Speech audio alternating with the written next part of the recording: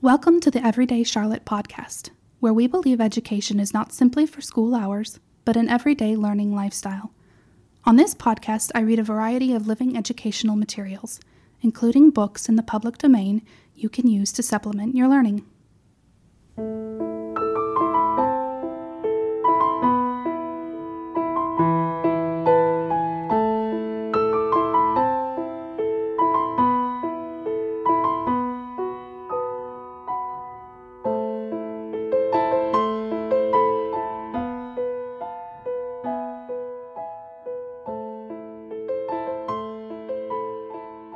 Our Island Story, A Child's History of England, by H.E. Marshall.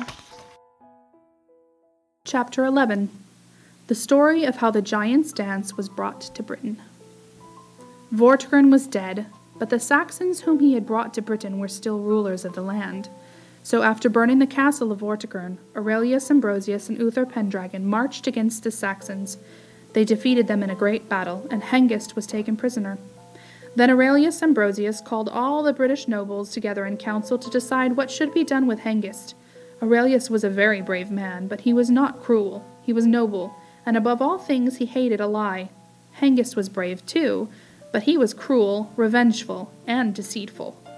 Aurelius would have spared Hengist's life because he was such a brave man. But Edal, Earl of Gloucester, that noble who fought so well when the Britons were destroyed on Salisbury Plain, stood up. "It is not right," he said, "that Hengist should live. He has brought much sorrow to our land. Through his fault nearly all our nobles were killed on Salisbury Plain. Let him die." Then all the people shouted, "Let him die!" So Aurelius bowed his head and said, "It is just. Let him die." Edal then led Hengist away and cut off his head.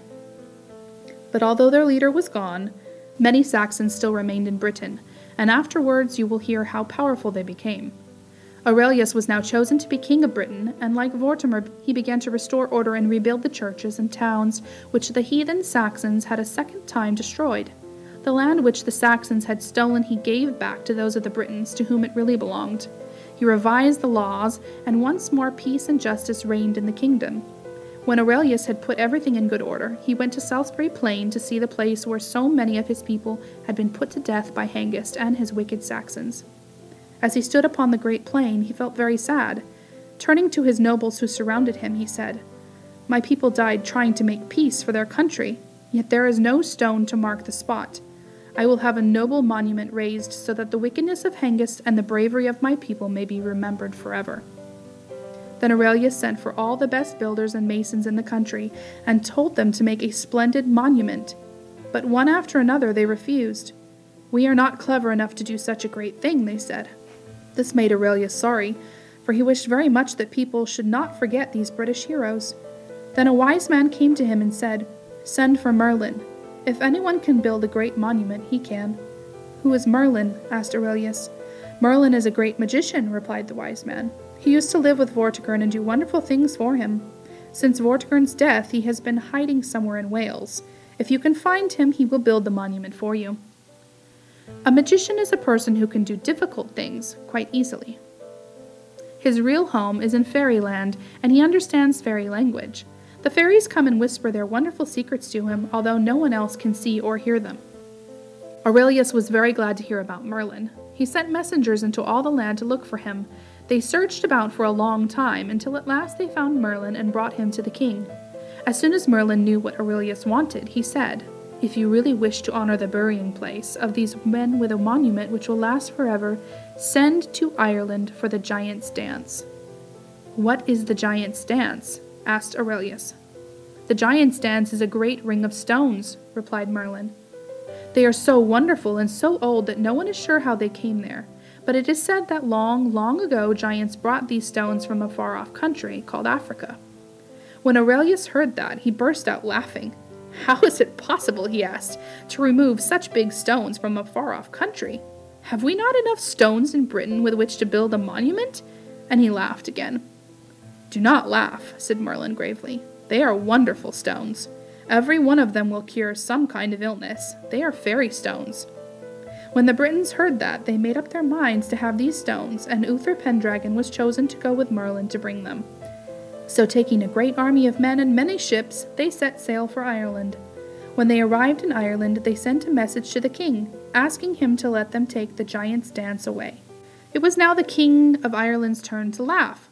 "What mad people these Britons are," he said. "Was ever such folly heard of? Have they not enough stones in their own country that they must come to take mine?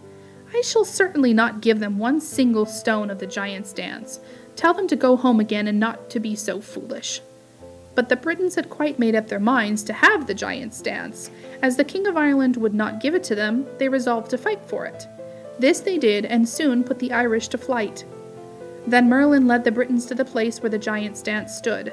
When they saw it, they were filled with joy and wonder, and set to work at once to move the stones. But try how they might, they could not move even the smallest of them 1 single inch. They pulled and pushed, struggled and strained, till they were hot and tired, but the stones stood as firm as rocks. Merlin sat by, watching them and smiling. Then when they were all worn out and cross and tired, he rose. "Now let me try," he said. "It is really quite easy." And in a very short time, with the help of this wonderful magic, he had moved all the stones and put them on board the ships. The people looked on in amazement, and as soon as he had finished, they set sail for Britain with great rejoicing. When they landed, messengers were sent to tell King Aurelius Ambrosius. He gathered all the nobles and clergy, and wearing his crown and royal robes, rode to Salisbury Plain. There, with great feasting and ceremony, the stones were set up as a memorial to the dead British heroes. They were placed in exactly the same order as they were found in Ireland. Aurelius changed the name from the Giant's Dance to Stonehenge, and the great monument may be seen on Salisbury Plain to this day. Most people say this is a fairy tale and ought not to be put in a history book. They say that the stones on Stonehenge were there long before Merlin lived, long before Hengist and his Saxons, or Caesar and his Romans, even long before Brutus of Troy came. They say that probably no one will ever find out how these stones came to be there, or why they were placed as they are. I dare say they are right, but fairy tales are very interesting, and this fairy tale, if it is one, is to be found in some of the first histories of Britain that were ever written. So certainly at one time, people must have believed it to be true. Unfortunately, soon after this, a wicked Saxon poisoned the good King Aurelius Ambrosius. The Britons were very sad at his loss, and they buried him within the Giant's Dance, where so many other noble Britons lay. Then, because Aurelius had no children, the people chose his brother, Uther Pendragon, to be king. He, too, was good and wise, but he had to spend most of his time fighting against the Saxons. After the death of Hengist, very many Saxons had remained in Britain, and now many more came again in ships from Germany. Fierce and terrible battles were fought, and although the Saxons were often defeated, Britons could not succeed in driving them away altogether. But the name of Uther Pendragon became a terror to these heathen. It is said that when he was so old and feeble that he could not stand, he was carried to battle in a litter, and so great was the power and fame of his courage that the Saxons were utterly defeated. "Ah," he said, laughing, "these heathen call me the half-dead king, and so indeed I am. Yet victory to me, half-dead, is better than to be safe and sound and vanquished, for to die with honor is better than to live with disgrace." But alas, Uther Pendragon, like so many of the good kings before him, was also poisoned by the wicked Saxons. So he died, and the people buried him close to his brother, Aurelius Ambrosius, within the Giant's Dance on Salisbury Plain. Thank you for listening to this episode of the Everyday Charlotte podcast. We hope you will join us for another great read on our next episode. God bless you all.